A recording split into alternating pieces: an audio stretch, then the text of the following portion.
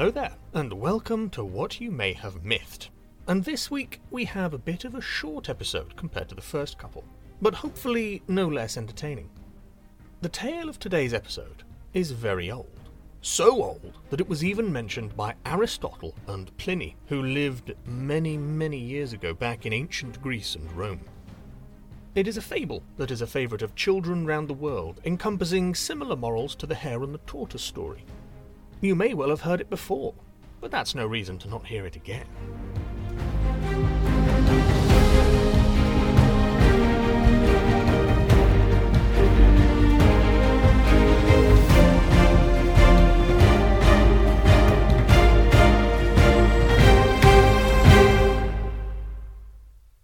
One day, when the birds were all together, one of them said, "I have been watching men, and I saw that they had a king. Let us have a king too." "Why?" asked the others. "Oh, I don't know, but men have one."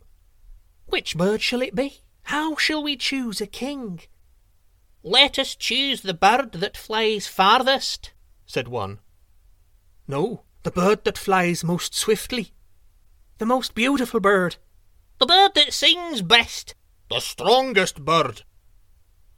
The owl sat a little way off on a great oak tree. He said nothing, but he looked so wise that all the birds cried, "Let us ask the owl to choose for us." "The bird that flies highest should be our king," said the owl with a wiser look than before, and the others said, "Yes, we will choose the bird that flies highest." The wren is very small, but she cried even more eagerly than the others, "Let us choose the bird that flies highest." For she said to herself, "They think the owl is wise, but I am wiser than he, and I know which bird can fly highest." Then the birds tried their wings. They flew high, high above the earth, but one by one they had to come back to their homes. It was soon seen which could fly highest, for when all the others had come back, there was the eagle, rising higher and higher. "The eagle is our king!" cried the birds back on the earth, and the eagle gave a loud cry of happiness. But look, a little bird had been hidden in the feathers on the eagle's back, and when the eagle had gone as high as he could, the wren flew up from his back, still higher. "Now which bird is king?" cried the wren. "The one that flew highest should be king, and I flew highest." The eagle was angry, but not a word did he say, and the two birds came back down to earth together. "I am the king," said the wren, "for I flew higher than the eagle." The other birds did not know which of the two to choose. At last they went to the oak tree and asked the owl.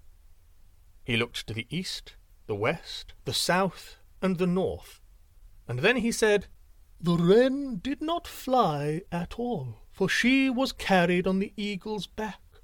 The eagle is king, for he not only flew highest, but carried the wren on his back."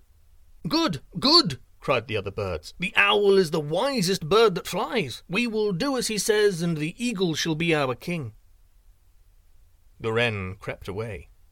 She thought she was wise before, but now she really is wise, for she always flies close to the earth, and never tries to do what she cannot.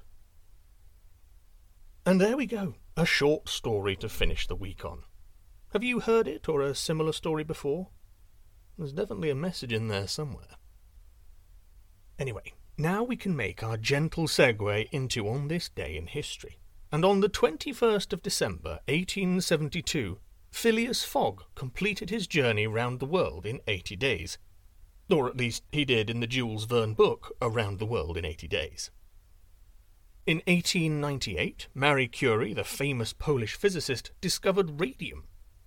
And on this day, in 1937, Snow White and the Seven Dwarfs, the first full-length animated feature film and the earliest in the Walt Disney Animated Classic series, premiered at the Cathay Circle Theatre in Los Angeles. And that's all from me this week, short and sweet. But I shall be back in your ear next Thursday for another episode of What You May Have Mythed.